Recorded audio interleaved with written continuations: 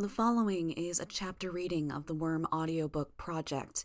Please support the original author at parahumans.wordpress.com or by donating to his Patreon at patreon.com/wildbow.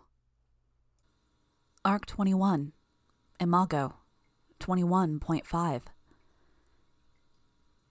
The rain had softened to a light drizzle by the time we finished. My sundress was lying on the floor, a little worse for the wear, where I'd thrown it to the ground and used it to sweep much of the grit and plaster and sawdust from the spot where we'd laid down. I shook it, then called my swarm, let my bugs crawl up my body to sweep and brush my skin clean. The bugs made their way up the sides and back of my neck to my hair, then weaved through it as a mass, their bodies and mandibles helping to set it in order. Others progressed down my arms, making their way to the dress, doing much the same with the fabric. I was just about finished when I caught Brian staring at me. I raised an eyebrow, and he smiled a little, shook his head, turned his attention to his own costume. I pulled the sundress over my head, and it was a chance to take a look at Brian. He had only the leggings of his costume on and was working one arm into the sleeve, his chest bare behind the V of the unzipped upper body. The way his muscles shifted fluidly beneath his skin, the lines of his body, I felt an ache that wasn't heartbreak, a pang of loss on a baser level. I wanted him, damn it. Wanted to nourish every sense with him.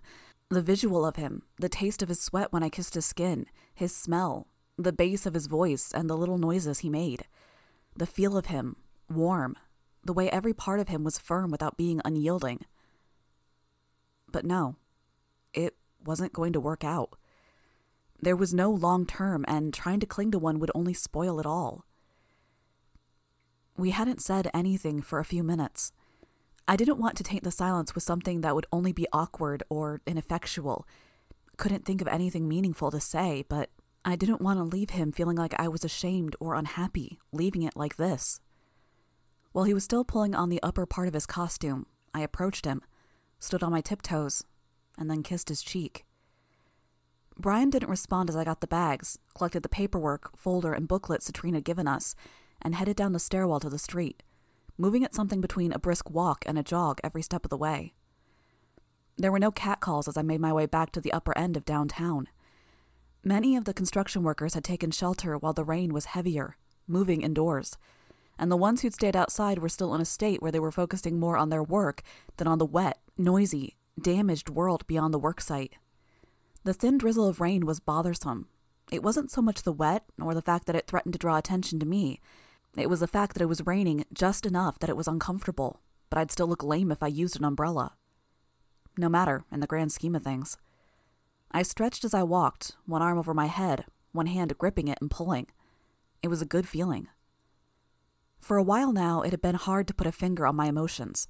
What I was feeling now was crystal clear. Loss, disappointment, relief. All things considered, I felt oddly upbeat as I boarded a bus and caught a ride to my territory. I had to take off my hat to avoid bumping into people and felt conspicuous, the ends of my hair wet, hat gone, my light, touristy appearance a little worse for wear.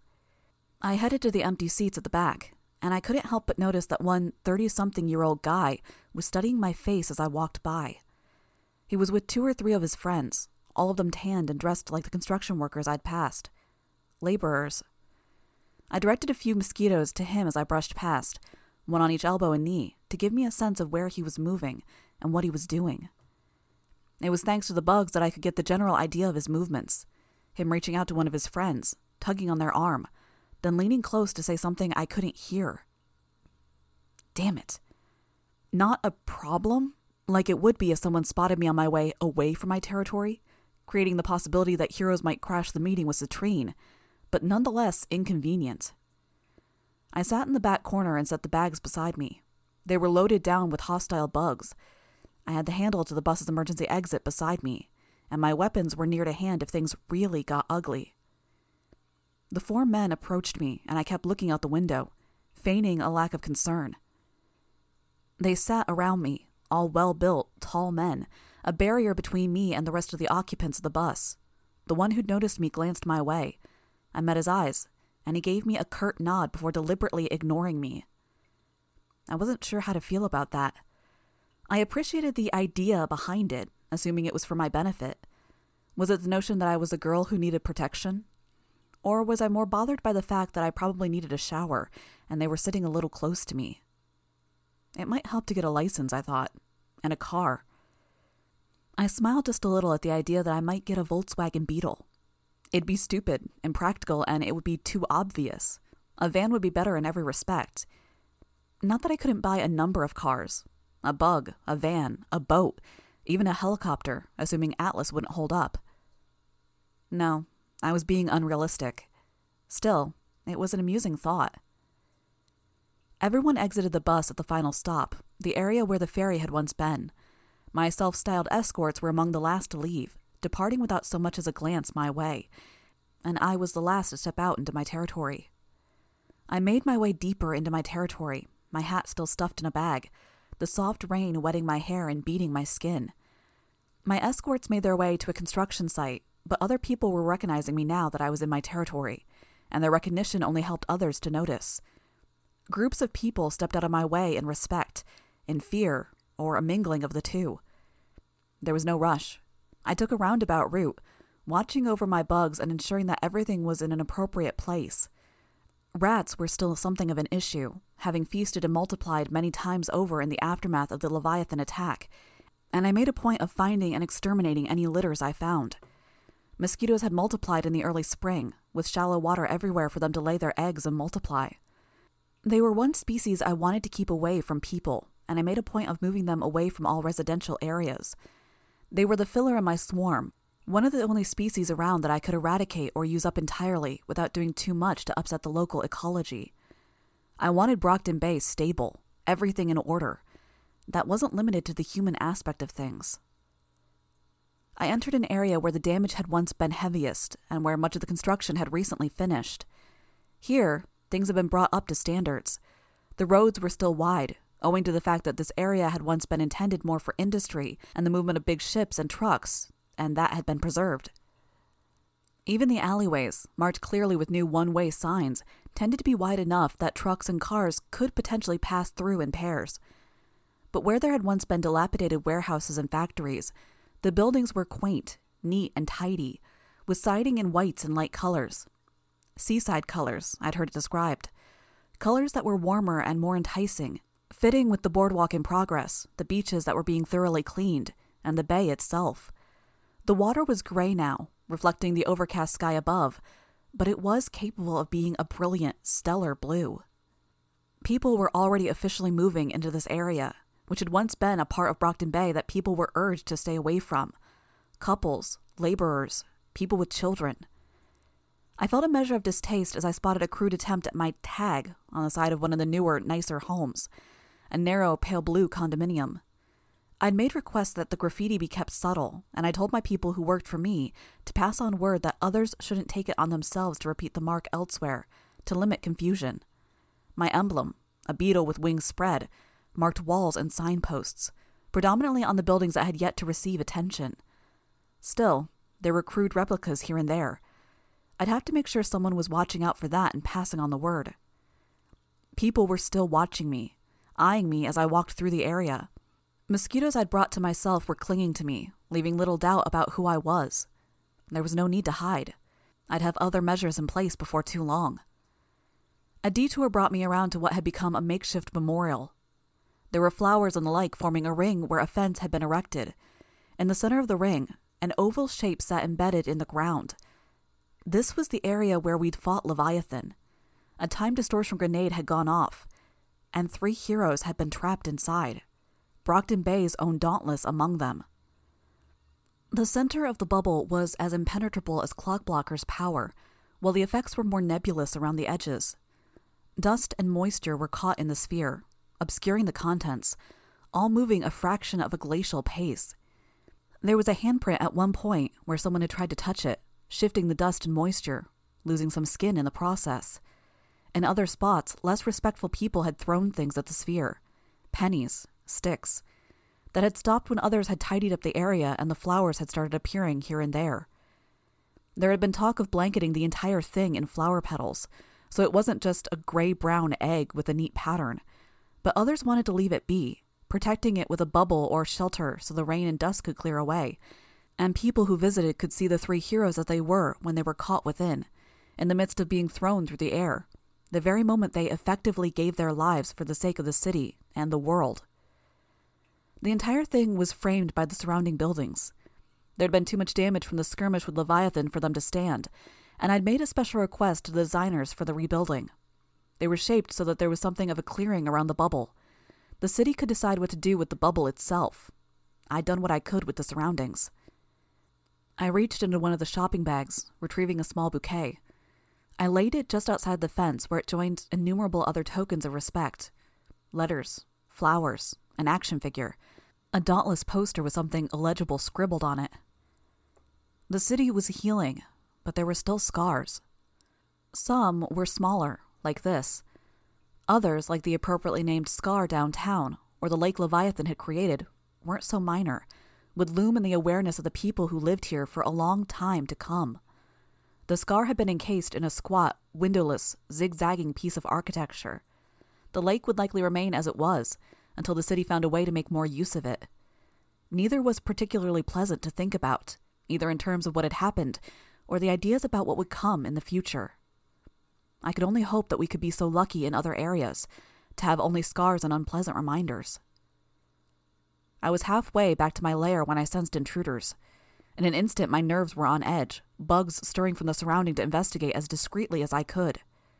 I thought of Leviathan attacking the area, of Mannequin's visits, of Burnscar. Except these were heroes present. I let myself relax a fraction, waited until I was as calm as I could get. Then I approached. Parian was sitting on a bench under some eaves, Miss Militia leaning against a wall a few steps to her right, holding a bottle of water, and Fletchette was a little ways away, staring up at a building in progress. My people hung back, staring or watching the heroes with a wary eye, hesitant. They couldn't be sure if there was a confrontation in the works or if they should keep working, so they weren't leaving and they weren't really working. Others were staring at me, noticing me. Miss Militia seemed to catch on to the reaction of the crowd even before I was in her field of view. She straightened and a rifle appeared in one hand. Fletchette saw the heroine move out of the corner of her eye, turned my way with her arbalist in hand. Neither of them pointed their weapons at me. A good sign. "You're in my territory," I said when I was in earshot. "Apparently," Fletchette said, her voice level, "we can't go anywhere in the city without being in someone's territory." Miss Militia shot the girl a warning look. "Parian invited us." I glanced at Parian, who was still sitting in her seat, a cloth doll in her lap. I would have preferred if she'd asked me first, but fine. "We wanted to talk," Miss Militia said. "Yeah," I said, "because that's worked very well in the past few days, hasn't it? Or did you miss the notice? The PRT outed me." "I'm aware," Miss Militia said. "I was there when they made the decision. I spoke against it for all the good it did." "For the record," I said, and I let bugs crawl from beneath my dress to progress along my arms and legs, up my neck, and around the edges of my face. I didn't have my costume, but I could use intimidation to armor myself.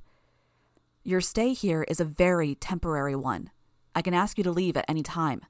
Your choice whether that's peacefully or I evict you." I could see Fletchette tense. "We're not looking to fight," Miss Militia said. "Good," I said, glancing around me. The rain was still pattering down around me, and the street was damp. Not flooded, but it wouldn't be good to offload my bags here. I ventured under the eaves and set the bags down in a dry spot. I folded my arms. "Give me your weapons." "There's no point in giving you mine," Miss Militia said. "I could call it back to me, switch it to something else, and shoot you before you could react." "That's fine," I told her. "It's a symbolic gesture. Please give me your weapons." She stared at me, taking me in. Then she looked down at the gun. It flickered and became a Bowie knife. She tossed it into the air, caught it by the flat of the blade, and then approached me, extending the handle in my direction. I took the blade, and I could swear it reacted, vibrating. "It's alive." "Yes," Miss Militia said. "It's a part of me." A part of her, as in a part of her mind? or is it her passenger? I felt like there was something more I should say in response to that, but I decided to focus on the matter at hand. People were watching from the sidelines. "Fletchette, your arbalist," I said. She looked far less agreeable than Miss Militia had been. She glanced at her superior, received a nod in response. Fletchette placed the arbalist on the ground halfway between us, then backed off. I was willing to bet she had other weapons, but it wasn't worth the effort to get them from her. "You owe me," Fletchette told Parian. Parian didn't respond, staring down at the ground. "She owes you?" I asked. "I was home. I came back because she asked, and it's probably coming out of my time off. And you weren't even here when we arrived. We waited 20 minutes. "I would have been if I had any notice," I said. "I don't want something ugly to happen on my vacation day," Fletchette said. "That's all I'm saying. Not happy-cool about this as it is." "Were you shopping?" Miss Militia asked, as if she were trying to change the subject or distract me from Fletchette. When I looked, her eyebrows were indicating mild surprise. "I can't go shopping anymore," I said. I don't want to sound hostile, but reminding me of that isn't going to help anything. "You're upset," Miss Militia said. Before I could think of a retort, she added, "You deserve to be." I shut my eyes briefly. When I asked my question, I sounded almost exasperated. "Why are you here?" "The first reports came back from inside the portal, and they're promising." I nodded. "Fresh water, lumber, geological surveys suggest there's mining, and that's all in close proximity to the portal. Plant, animal, and insect life seem to have evolved in rough parallel to our own. Worldwide, there's few signs of pre-existing human civilization, and no human life that we've been able to detect. The deviation point seems to be nearly 5,000 years ago. Several teams are working on analyzing the sites where humans settled, looking for the cause of extinction. We'll have reports back soon, and we expect to make a statement to the world at large in a few days." "That's good to know," I said. I didn't mention that Tattletale had her own teams present. If she weren't nursing a bad migraine, I suspected she would have already informed me of the details. "Even if it turns out there's a plague, parasite, or hostile agency on this other world, the sheer value of the resources on the other side is going to make this portal very valuable. I think it's safe to say Brockton Bay stands to become a rich city, and that begins the moment the news gets out." I nodded slowly. "You don't look surprised." "Expected something like that," I said. "I suppose this means you want to talk to the villains that are currently controlling this soon-to-be rich city's underworld." "Dragon and Defiant came to Brockton Bay with the interest of setting up a plan, drawing a truce between your group and ours. I suspect Dragon already had suspicions about this other world and everything it entailed." "Except things got screwed up along the way," I said. "Yes, and on the other side of things, particular events came to light, validating things you'd said, on several fronts." I glanced at Fletchette. I'd given her directions to find the armband. There was also the business with the leading heroes of the Protectorate being complicit in the Cauldron debacle. I wasn't sure Fletchette was up to date on that one. "You checked out the armband?" I asked Fletchette. It was Miss Militia who answered. "I was informed about possible Tinker material being passed around and investigated, possible contraband. It was Fletchette investigating the device. We contacted Defiant together and got the answers we were looking for in a much more direct manner." "He was your friend?" "A colleague and a friend, yes. We were very good at different things. He told me he was sorry he couldn't attend this meeting. He's preoccupied at present." Fletchette, Defiant, and I had a long series of discussions that led nowhere in particular. It only pointed to an increasingly ugly situation without an easy resolution. Until Parian contacted Fletchette about a meeting. "With me," I said. "With you." I glanced back at Parian. She wasn't moving, still sitting in a chair, not looking our way. "Okay," I said. "We can talk." "Good. Let me start off by extending an apology. I'm sorry things turned out as they did. I don't agree with the way that incident played out." "That incident? The thing at the school?" "We looked back into what happened with your history at the school, the allegations of bullying." "Stop," I said. She did. "If you're going to say anything on the subject, don't mince words. You know who Shadowstalker was beneath the mask. You probably have an idea of the kind of things she did. Don't pretty it up by using words like allegations. Fletchette stared at me. No allegations, then. The bullying, the abuse you endured. I don't like that it happened. I don't like that we were complicit in it. It fills in quite a few blanks, helping me make sense of what happened after you uncovered Shadowstalker's secret identity. Defiant knows, too, now. I recognize that it might even have pushed you to take a different direction with your newfound powers. I got my powers because of her, I said. Miss Militia fell silent. Early January, followed by a hospital stay. You can look it up. I'm sorry, she said. I suspected that it was your mother's passing that caused your trigger. See, I told her, there's one thing that's really grating with you heroes. You keep saying sorry. Oh, you guys are sorry your top members were kidnapping people and turning them into freaks. You guys are sorry that some of your members bought their powers. You're sorry that your bosses crossed a line, trying to drop bombs on our team members after we did the grunt work of facing the Slaughterhouse 9. You're sorry that you went to such extremes to rehabilitate your group's sociopath that you let her get away scot-free with the abuse she was inflicting on a bystander. But you don't change. You don't do anything about it. There was enough venom in my voice that Fletchette had started eyeing her arbalist, where it sat in the rain. One of her hands was poised in the air, as if she were preparing to reach into the pouch at her side. She was looking at the crowd around us, and I couldn't tell if it was because she was worried they'd respond if she attacked me, or if she was double-checking that they were out of earshot. That's why we're here, Miss Militia said, calm. That's why we're here, I echoed her. Yeah, well said. All those events I just mentioned, they're part of why I'm here. I'd say you had nobody to blame but yourselves for the fact that you have me to deal with, but I'm willing to admit I'm largely at fault for the decisions I made. You guys, you just greased the wheels, I suppose. We'd like to change that dynamic. Defiant, Dragon, myself. You wanted change, but you're still working for them, for the Protectorate, I said. We have to. I frowned, forcing myself to relax. Dragon said the same thing. Tattletale filled me in on the reasoning. You think we need the Protectorate. We do, and if everyone with enough of a conscience to feel regret over these events were to leave, I don't think anyone will be happy with the group of those who stayed behind. There's another route, I said. Except that it's broken, except that it needs to change and do something about it. Recognize that what Tag did was fucked up. Act on that. It's dangerous. Things are sensitive. There's only an 18% chance of success in the upcoming fight if we face Behemoth. 29% if it's a Steamorg, with a great deal more fallout after the fact. Without the Protectorate, chances drop to an even lower number than they are, and the damage gets worse. Dinah. The only way they'd have these numbers would be Dinah. You're afraid of rocking the boat when the ship's sinking, I said. Something like that. I sighed. But, Miss Militia hesitated. In light of revelations over this past month, keeping recent events in mind, and perhaps because we have more of an insight into who you are, Taylor Hebert, I think we might be more open to discussion than we were. Who's we? The Protectorate? The wards? The PRT? Miss Militia shook her head. It wouldn't be enough if the PRT wasn't on board.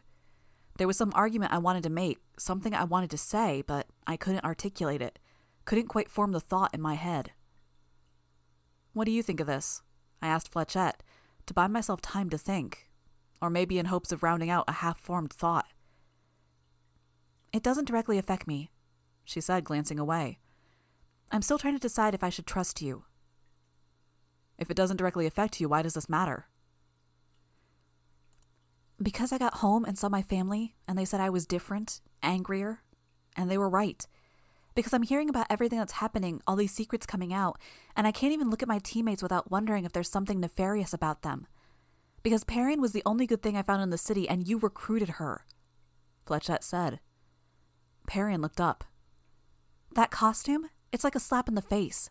Like it wasn't obvious enough you corrupted her, you had to take the playfulness away? The joy? Hey, Perrin said, standing. It was my decision. She was following advice I gave, I said. She wanted to stand up to the people who are trying to attack her territory, and she wanted to do it without our help. Being a little more intimidating doesn't hurt. You... Fletchette. Miss Militia cut her off. Fletchette went limp, the fight gone out of her. Just like that. I don't know anymore, Fletchette said. I don't know where I'm going. Everything was all laid out. A career with the wards, a career with the protectorate. Except I'm not even sure there's going to be a future anymore, and I'm not sure what happens if there is. I think you and I are very similar on that front, I said, my voice quiet.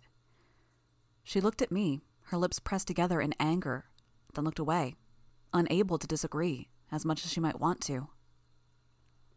I guess what it comes down to, I said, is that you have to decide what you want, what you're willing to fight for and make sacrifices for. Fletchette's eyes flickered over to Perian, then down to the ground. Ah. I'm alone, she said. I've never been alone, never been good at being by myself. Last few days I was here, I wanted nothing more than to go home. And when I finally got to, I've never felt more disconnected from everyone around me. It wasn't what I wanted or what I needed. I can't trust my team, can't talk to my family, can't confide anything in my friends. Sounds stupid when I say that. Sounds weak. I'm fully aware I don't have much stock with you, so maybe what I say isn't worth much to you. But I don't think less of you for saying that. The prospect of being all on your own is scary. It's harder, and things are hard enough as it is. Miss Militia was staring at me. I met her eyes. Interesting to have a conversation with you, she said, with a greater understanding of the girl behind the mask. What do you want, Taylor? I'm not Taylor, I said. In costume or out, I'm Skitter, up until I decide on a new name. Skitter, then. Compromise, I said. Give me compromise. I can try. You can. The wards can. But the PRT won't. You said as much. They have other burdens to bear. And until they work with us, they're going to be a bucking bull in a china shop, I said, strutting around and doing catastrophic damage to a delicate situation. Tag said this is a war. I could see a look flash across Miss Militia's face. And you can't reason with people like that, I said. Not people who are hungry for conflict, willing to fight until someone's too beat up to fight back. No, Miss Militia said. Her tone of voice had shifted. You can't. I've heard him say something along those lines before. A small part of the reason I'm here. Then you agree. He can't be leading the PRT if we're going to reach any kind of consensus. I can speak to some people, but I don't think I'll be able to change anything.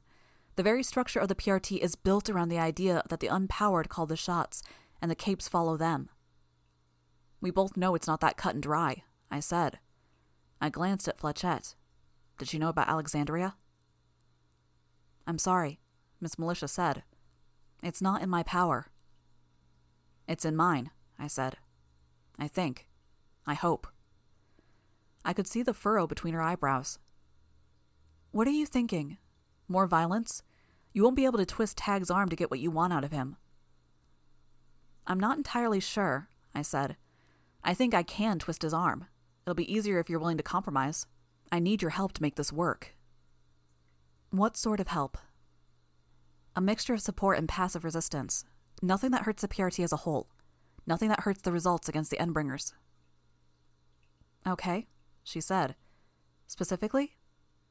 For starters, we treat every situation like you treated the ABB back in April. We address threats, tag team them. Only communicate more this time around. The teeth are a problem, but others are going to arise when word about the portal gets out. Done. The PRT may not play ball, but we can communicate by other channels. The heat's off the Undersiders and Ambassadors both. We can't do anything constructive if you guys are after us. The PRT will continue to order us to engage you. Fine, I said. That's when you apply passive resistance. You return to your bosses and you say the mission against the Undersiders was unsuccessful. Bitch ran. Gru used his darkness. Tattletale must have passed on information. We do our best to avoid giving you cause to come after us. You don't attack when your bosses order you to. She frowned. This is giving you amnesty for past misdeeds in practice. Yes, but it ensures we're all in fighting shape when the next Endbringer fight goes down. Accord remains a problem. We'll keep him busy, put him in the background. Tattletale has a sense of his motives. We can keep him occupied while keeping him from having a direct hand in things. Our passivity would hinge on his. Deal, I said. And you can't keep pushing things like you have been. The degree of aggression you've been demonstrating with the attack on the PRT head offices and Veil 4, it tests our patience. They noticed then? Veil 4's eyeballs? That's the kind of event that provokes a response from the PRT. I nodded.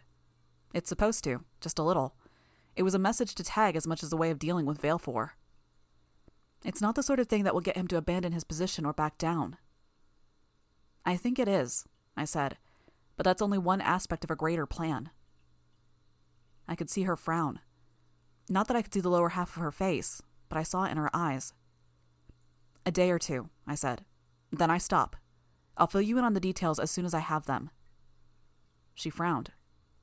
Fletchette, I said. What?